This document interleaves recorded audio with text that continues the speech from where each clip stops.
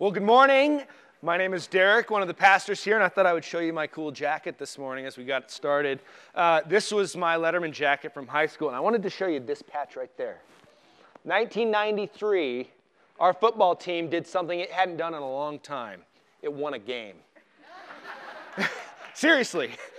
We won a game after 5 years of losing. We lost 49 games in a row. And I remember when it happened because I was on the bench watching it. And the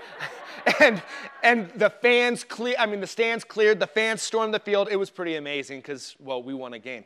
Now, fast forward to my senior year, and we won homecoming for the first time in 15 years. 7-6. They missed their extra point. We made ours. Here's my point. We were horrible. We had a tradition at our school in football of just being bad. We had bad coaching. We didn't have good athletes. We had small guys like me that got to play some. We just weren't very good. Have you ever been part of a team like that? Not very good. On the other side, have you ever been part of a team that's a good team? A good team, and a good team is one who has some skilled players but really knows how to work together as a team. Each knows their role, and they do it well, complementing one another. A good team. Now I'm going to take this off or it's going to get too hot up here.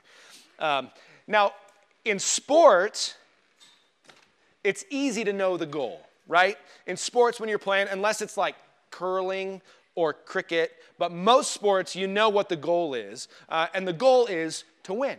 Get more points than the other team, whatever that is. Now, what about teams not in sports? Other teams. You've been on teams, whether it's in school or a business team, things like that. Sometimes it's hard to know what the win is. And the first thing a team needs to do is decide, where are we going? Define the win. What are we trying to accomplish? Where are we trying to go? Well, I start that to say, we are a team. We're more than a team. We're a family.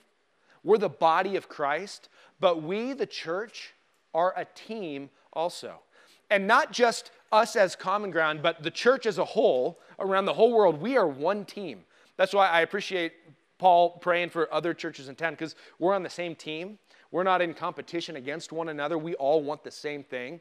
And so we're a team, but then at a church level, we are a team. Common Ground is a team, and we have a goal. We have a place that we're going. We have a vision, and that's what we're talking about today, our vision. Now, a vision is a little bit different from a mission. It can be a little bit confusing, and we're doing this series to clarify some of this. Our mission, we talked about this last week. So go ahead and actually turn to Matthew 28, because that's going to be our passage today primarily as well. We're going to look at some others that complement. But in Matthew 28, starting in verse 18, we see what is called the Great Commission. And this is where Jesus, he had died, he had risen from the dead, he had spent 40 days speaking to his disciples, teaching them about the kingdom, and he's about to leave, about to ascend into heaven, and these are some of his last words. And if you read the Gospels, Matthew, Mark, Luke, and John, each gospel ends with a Great Commission. Jesus says the same thing multiple times and in different ways. He really wanted us to get it. But here's how he says it in Matthew 28, starting in verse 18.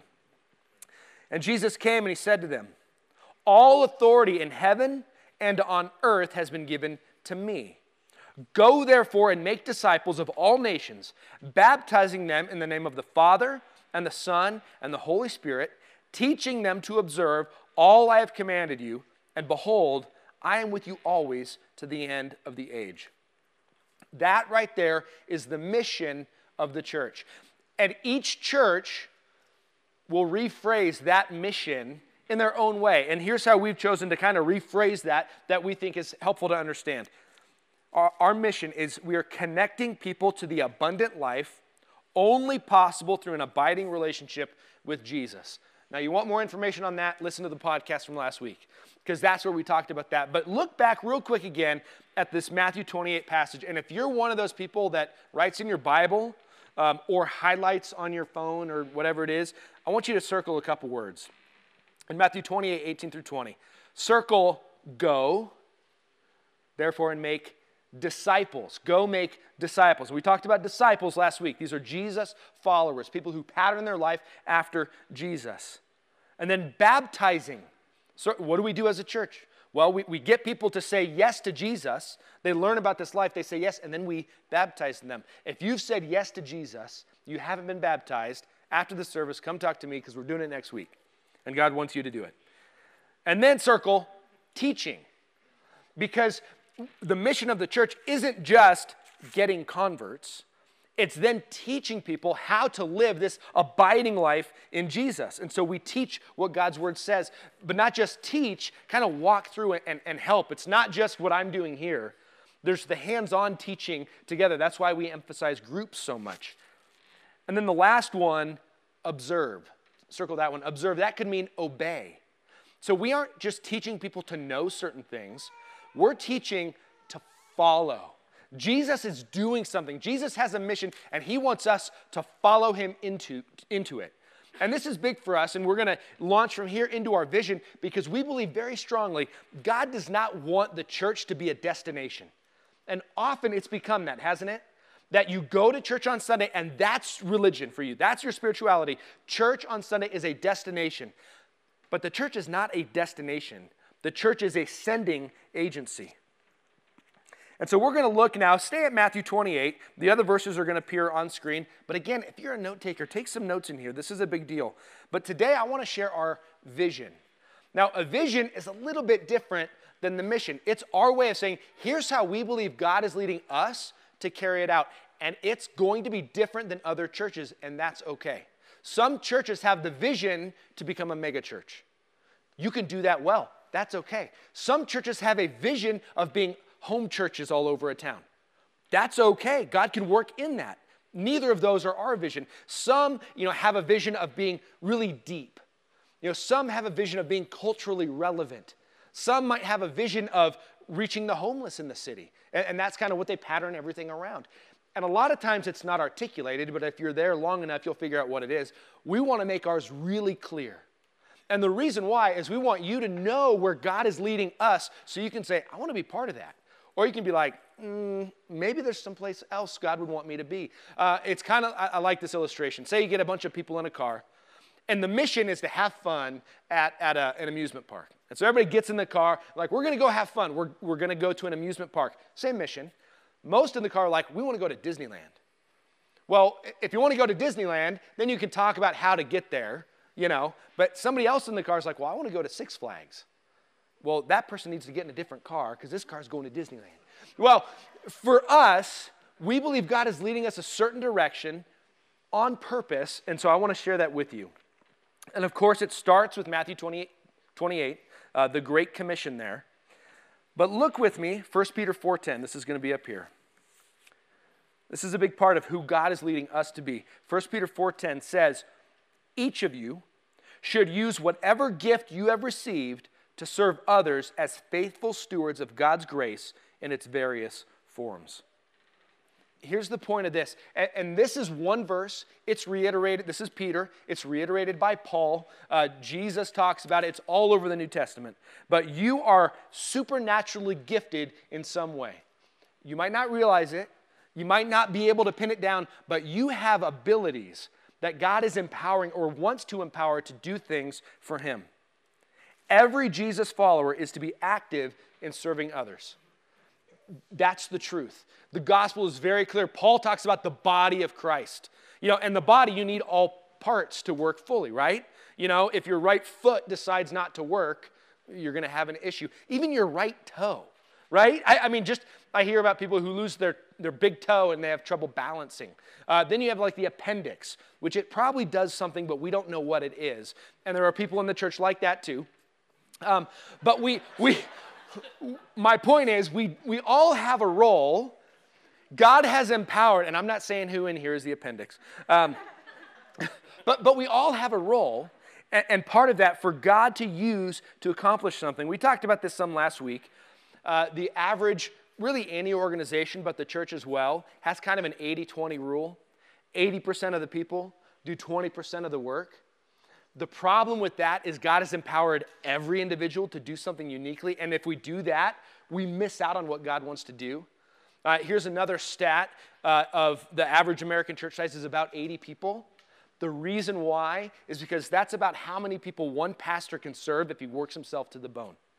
But again, that's not God's plan. God's plan isn't for professional Christians to do the ministry.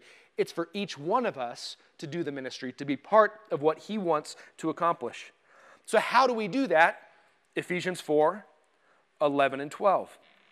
This is now Paul talking, and he's talking about some of these gifts, and he's referring specifically to leaders in the church, and he tells us what to do. It says, and he gave some as apostles. He gave the prophets, the evangelists, the shepherds and teachers to equip the saints for the work of ministry, for the building up of the body of Christ. This verse here is a very helpful verse for church leadership. What's your role? It doesn't say your role is to do everything. You know, a lot of times people will come to a pastor and say, I have a vision for this, and you should go do it. The right answer is, you have a vision for that, then God probably wants to use you to do that. And so wise leadership is often giving things away or helping empower others to accomplish what God wants them to accomplish. That's what we see in Ephesians there, to equip the saints. Now, that word saints has been kind of messed up in church tradition. You know, a saint is someone, oh, that person is a saint. They're super great. You know, you go to the Catholic saints, they have to work a couple miracles or, you know, whatever that is. Biblically, New Testament, a saint is every single believer. The Bible doesn't single out saints within the body. Every single person who has surrendered their life to Jesus as Lord is called a saint. So if that's you, you're a saint.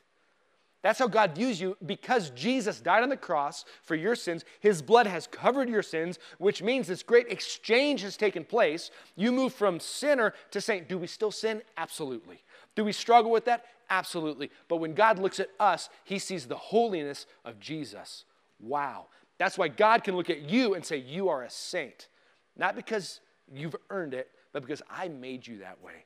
Because through Jesus, it's awesome. So that's a saint. So the role of the church leadership is to equip the saints to do the work of service. Now, sometimes leadership can get to the point of like, okay, we don't do anything, we just teach. That's not quite right either. This idea of equipping is we're going together. I made coffee this morning. So if you were in the volunteer room and you're trying the coffee and you like how strong it is, you're welcome. But so we serve and we go together, but that's what we do. So we equip so that we're all fulfilling our role within the church. That's a big part of who we are. So the church is to train each Jesus follower to grow in Christ while actively serving others and engaging in the mission. This has been part of our vision from the beginning, and this is why sometimes I make you uncomfortable. Because if God isn't using you, you're going to get a little bit uncomfortable. Or you're going to get fired up of, okay, what does God want to use me for? And that's on purpose. Okay, now another how question. Well, how do we equip the saints? You know, how does God do this? 2 Timothy 2:2 is helpful. This is written by Paul, the first great missionary, which we're getting back to Acts in 2 weeks. And we're going to start seeing Paul's missionary journeys. It's really exciting. So you don't want to miss that. But in 2 Timothy 2:2, after Paul has planted some churches, set up elders and leaders and pastors in some of those churches, he writes this letter to a young man who is pastoring one of the churches he planted. And he says, and what you've heard from me in the presence of many witnesses, entrust these to faithful men who are able to teach others also. And the New Testament lays out to women are to do this as well. So this isn't just men, this is men and women. Those of you who belong to Jesus, you learn and then you teach others to teach others also. So the idea is to think generationally. If you're a parent, you've probably done this some. Not only do you think about raising your kids, but you think about your kids are going to raise kids. And so are you teaching your kids how to not only be godly adults, but then to be godly parents as well? We think generationally. And so for us, what does that look like? It means we're attempting to replace ourselves. So not only are we using our gifting and serving, at the same time, we're teaching others to do that too. And you may say, I don't have the gift of teaching. It doesn't matter. You might not. But you have the gift of service. I mean, this morning I made coffee. And you know who I taught how to make coffee? Kayla. Because Kayla, one of our daughters, she's 14, Kayla is hospitable. You know, that's kind of who she is. She needs to know how to do those things. And so as I was making coffee, she was learning how to make coffee. So later, I won't have to make coffee. She gets to make coffee. And it's that way in every role. So we have teachers teaching our kids, doing a good job. And then we have helpers in there also learning how to teach kids so that then they become teachers. And then see how this works? That's what God wants to do in his church, that we serve and we teach others, we bring others alongside with us. I don't want to spoil Acts because it's really good, but I'm studying for 5 weeks from now or so in these early missionary journeys. Whenever you see Paul and these early church leaders, they always have somebody else in tow. A younger believer, a newer believer, they always have somebody they're training up so that they can leave them to do what they were doing or send them out to do what they were doing. That's what the church is to do. So now let's add these passages together. Our mission is to make disciples, which are Jesus followers. So we say it this way, connecting people to the abundant life, only possible through an abiding relationship with Jesus. That's our role. And each one is gifted uniquely to contribute to that. You might think you're not, but you are. And while contributing, we raise up others to do it as well. What if we did this? What if every single one of us did this? What would happen? We would have a problem, a really good problem. We'd have so many people serving and like, hey, I want to serve. Well, we can get you on the schedule in 2 months because we have so many people. We would have a problem, a good problem, because then what we would need to do is we would need to create more roles. We'd need to start new ministries. We need to reach new people. Whatever that might look like, prison ministry. Maybe some of you have a heart for that. I was speaking to somebody in a assisted living facility recently, and they said, the one thing I'm really missing is a church community. We're here and we get some stuff, but we're missing the community. Maybe somebody here is called to lead a team into some of our assisted living facilities to help bring that community connection there on a regular basis. You're gifted. There's something, and we are all called to use it, to take it somewhere. So again, adding these together, we do it, we're going to start spreading out. Guess what? That's not an accident. That's God's plan. When Jesus gets a hold of someone's heart, this is kind of what he does. Think about it. What did God do for us? I mean, it's the gospel. Jesus came in flesh, died on the cross, and said, I know you're a sinner. I know all the things you did. Those things you think are secret, they're not secret to me. And Jesus said, but I love you anyway. Went to the cross, paid the penalty we deserved that we couldn't pay, took the sins of the world on his shoulders. We celebrate this on Good Friday as we do the Stations of the Cross. It's going to be great. You got to come to that too. But you see the weight, and we never will really grasp the weight of what Jesus did on the cross. He took all of your sins and mine, which are plenty, and everybody else's, so that then he could give us his righteousness and life. Then we're sealed with the Holy Spirit, the Bible says, meaning guaranteed salvation forever. We're given the Holy Spirit to start living this abundant life. And as we learn to abide, which is part of this whole process, we enjoy this life that God has given us. It's a great life. We've talked about that word life. Go look in the past couple weeks' podcast if you missed that. But we go, and then inevitably what happens is I have all this blessing, not always material blessing. I have all this blessing from God. I have to share it. Jesus was asked, what's the greatest commandment? What did he say? Love the Lord your God with all your heart, soul, mind, and strength. That's what we're going to be doing forever. And the second is like it. He says, love your neighbor as yourself. So here's what happens if Jesus gets your heart. You fall in love with him. Then you start loving others. And it feels a little weird sometimes because you'll start caring about people you don't think you should care about. You'll start loving people that are maybe kind of unlovable. You'll get a heart to go. It's just weird what God will do. That's natural. That's what God does in us. And we as a church, Common Ground, we know that's what he wants to do, and we don't want to just passively see it happen. We want to actively be involved in what's happening. We want to join God in what he wants to do, not because we're unique or smart or anything like that, but because that's God's plan. God works through his people, not around them. We say it this way. It's written on that board. We're plan A, and there is no plan B. Do you know that? We are God's plan A to change the world, and there is no plan B. God wants to use you. And you may look in the mirror and go, he needs to choose somebody else. He said, nope, I choose you. and other people.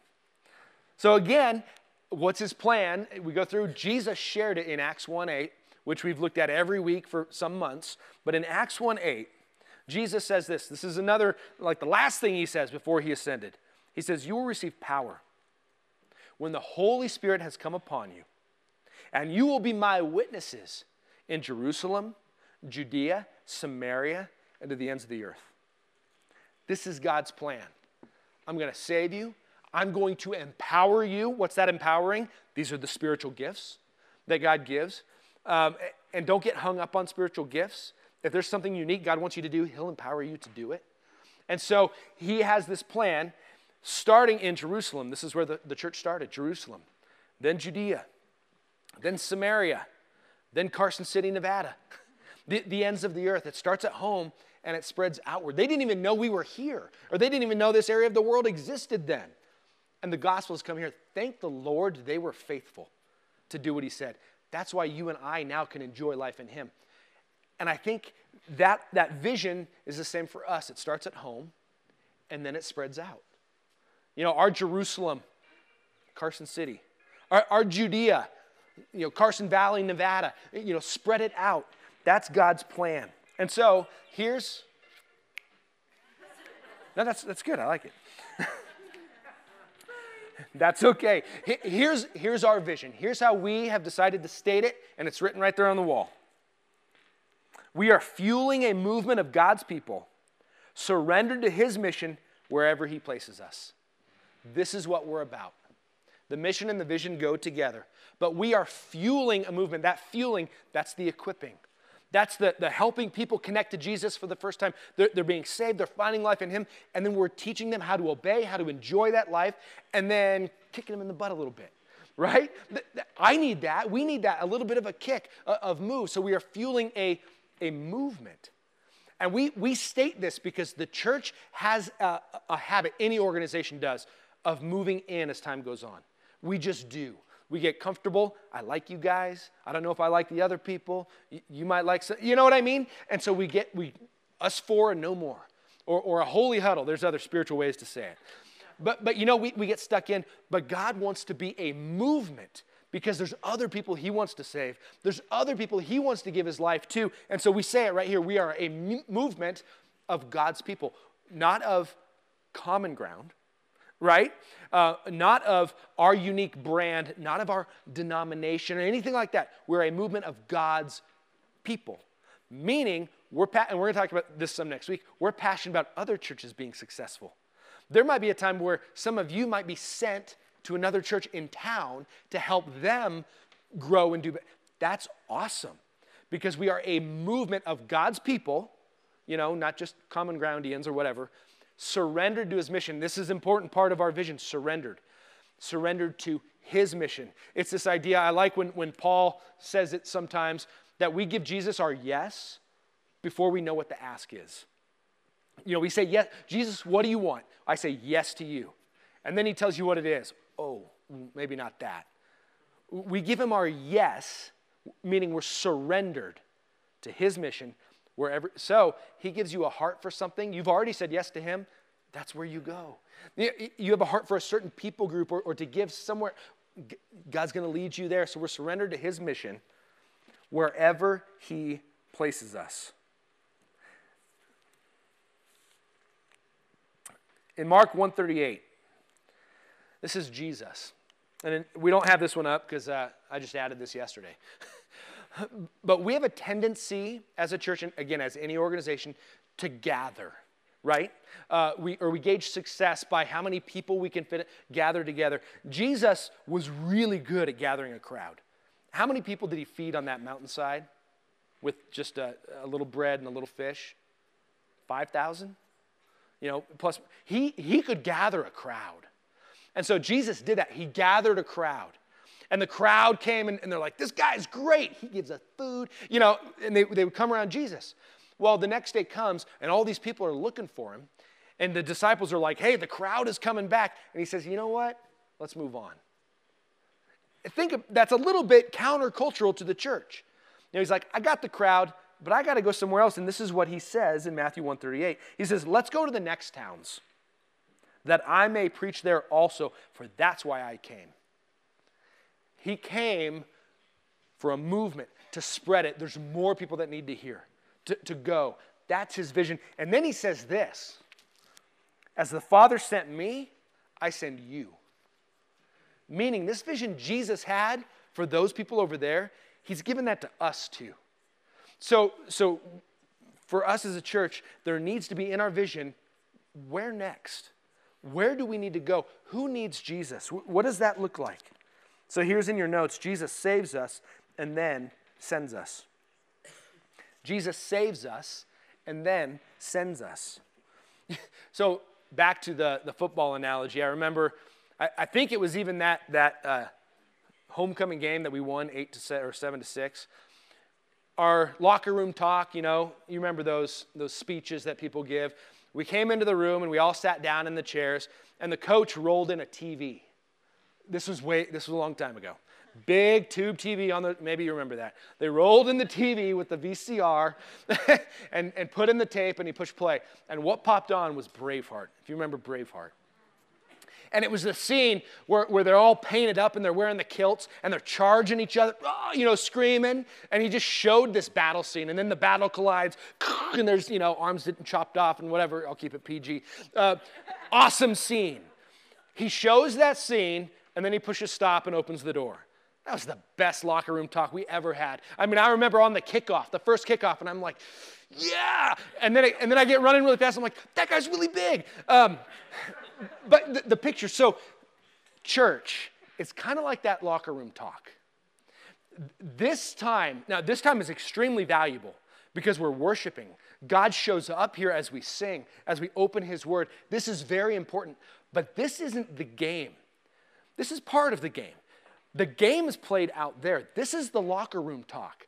This is where we learn. We go through the game plan, we get pumped up, and then we go play the game out there in our homes, in our marriages, with our kids, where we live, where we work, where we play. That's where we go play the game. God wants to live in and through you there, not just here. Here, yes, but that's where it's carried out. And so that's God's vision. That's God's plan. Back to Matthew, if you're still turned there, what does he say? He says, go make disciples of all nations. Go.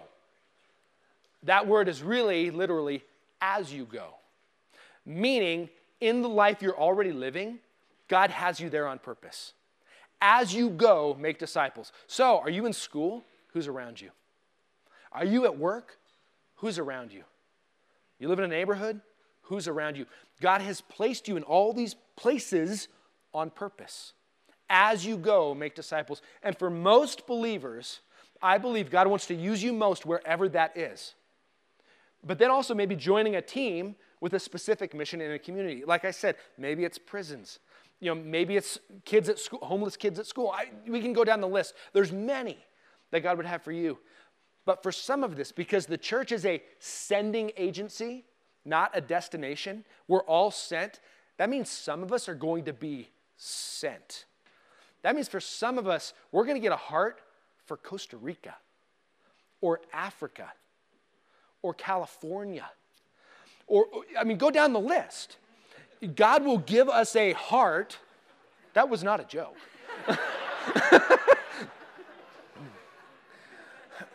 God will give us a heart and then send us. And I don't want to spoil next week because it's going to be great too, but one of our values here is sending capacity, not seating capacity. Our success is not measured by who we can gather, but who we can send. And again, not send away, like this is still home base, but for some of us, it is send away. We believe in this community, we need more churches. We believe we need churches in communities that don't have them yet, meaning we think God wants to use us to be part of that. And we might partner with other churches that it might be us in partnership with others planning, and some of you may go, yeah, God wants us to be part of that. And for us, that'll be hard because we love you. But that's part of the mission God has for us is to send. And so with that in mind, here's a little plug for something I'm starting. I'm starting a preaching lab. If you've been here long, you've heard Preston teach. He's pretty darn good. You've heard Paul. You've heard Alex. We already have a rotation of teachers. But we want to equip. I want to train up even more teachers. so that we have too many. And we need to start sending them out. I remember when we planted Common Ground years ago, and I met with another pastor in town, and he said, I just can't take a Sunday off. I don't have anybody else to plug in. Well, what if we had people we could plug in? We could help other churches in that way. God wants to use this, and we need more teachers. So if you're interested in the preaching lab, go on your app. You can check it out there. Go on the website, or you can go to the info table, and there's information there. You can learn about it. And that's just one area. That's kind of one of my areas of responsibilities. But there's lots of others. We need more people in kids. We need more people making coffee. Every area we need to grow. And so I kind of want to end with that right there. We're a battleship, not a cruise ship. And our mission is we are fueling a movement of God's people, surrendered to his mission wherever he places us. So where has he placed you? Because it's time for all hands on deck. It's 2021. And God is still working. Let's pray. Lord Jesus, thank you. As we look at the Great Commission there, I'm still encouraged by how you begin it and how you end it. Jesus, you say all authority has been given to you, not to us. You carry out your authority through us often, but you're the one in authority. And then you end it by saying, and by the way, I'm going to go with you wherever you go, always till the end of the age. So you send us, but then you go with us. God, that is so comforting. I thank you that it's not up to our creativity or our intelligence, but rather it's really up to us just following you. And so, Jesus, we ask for you to lead us. Holy Spirit, lead us. We surrender. Our hands are up. We surrender. We say yes. And Holy Spirit, I ask in this room, there are some of those that they might have a heart. You might want to send them, maybe it's one person coming to mind. Maybe it's a school nearby that you want to use them to tutor. We can go through the list. But God, I pray, Holy Spirit, that you would stir some hearts today, that they would get a vision for where you want to send them. God, what you want to do in and through us, and it's all for your glory. We love you. In Jesus' name, amen. Now I'm going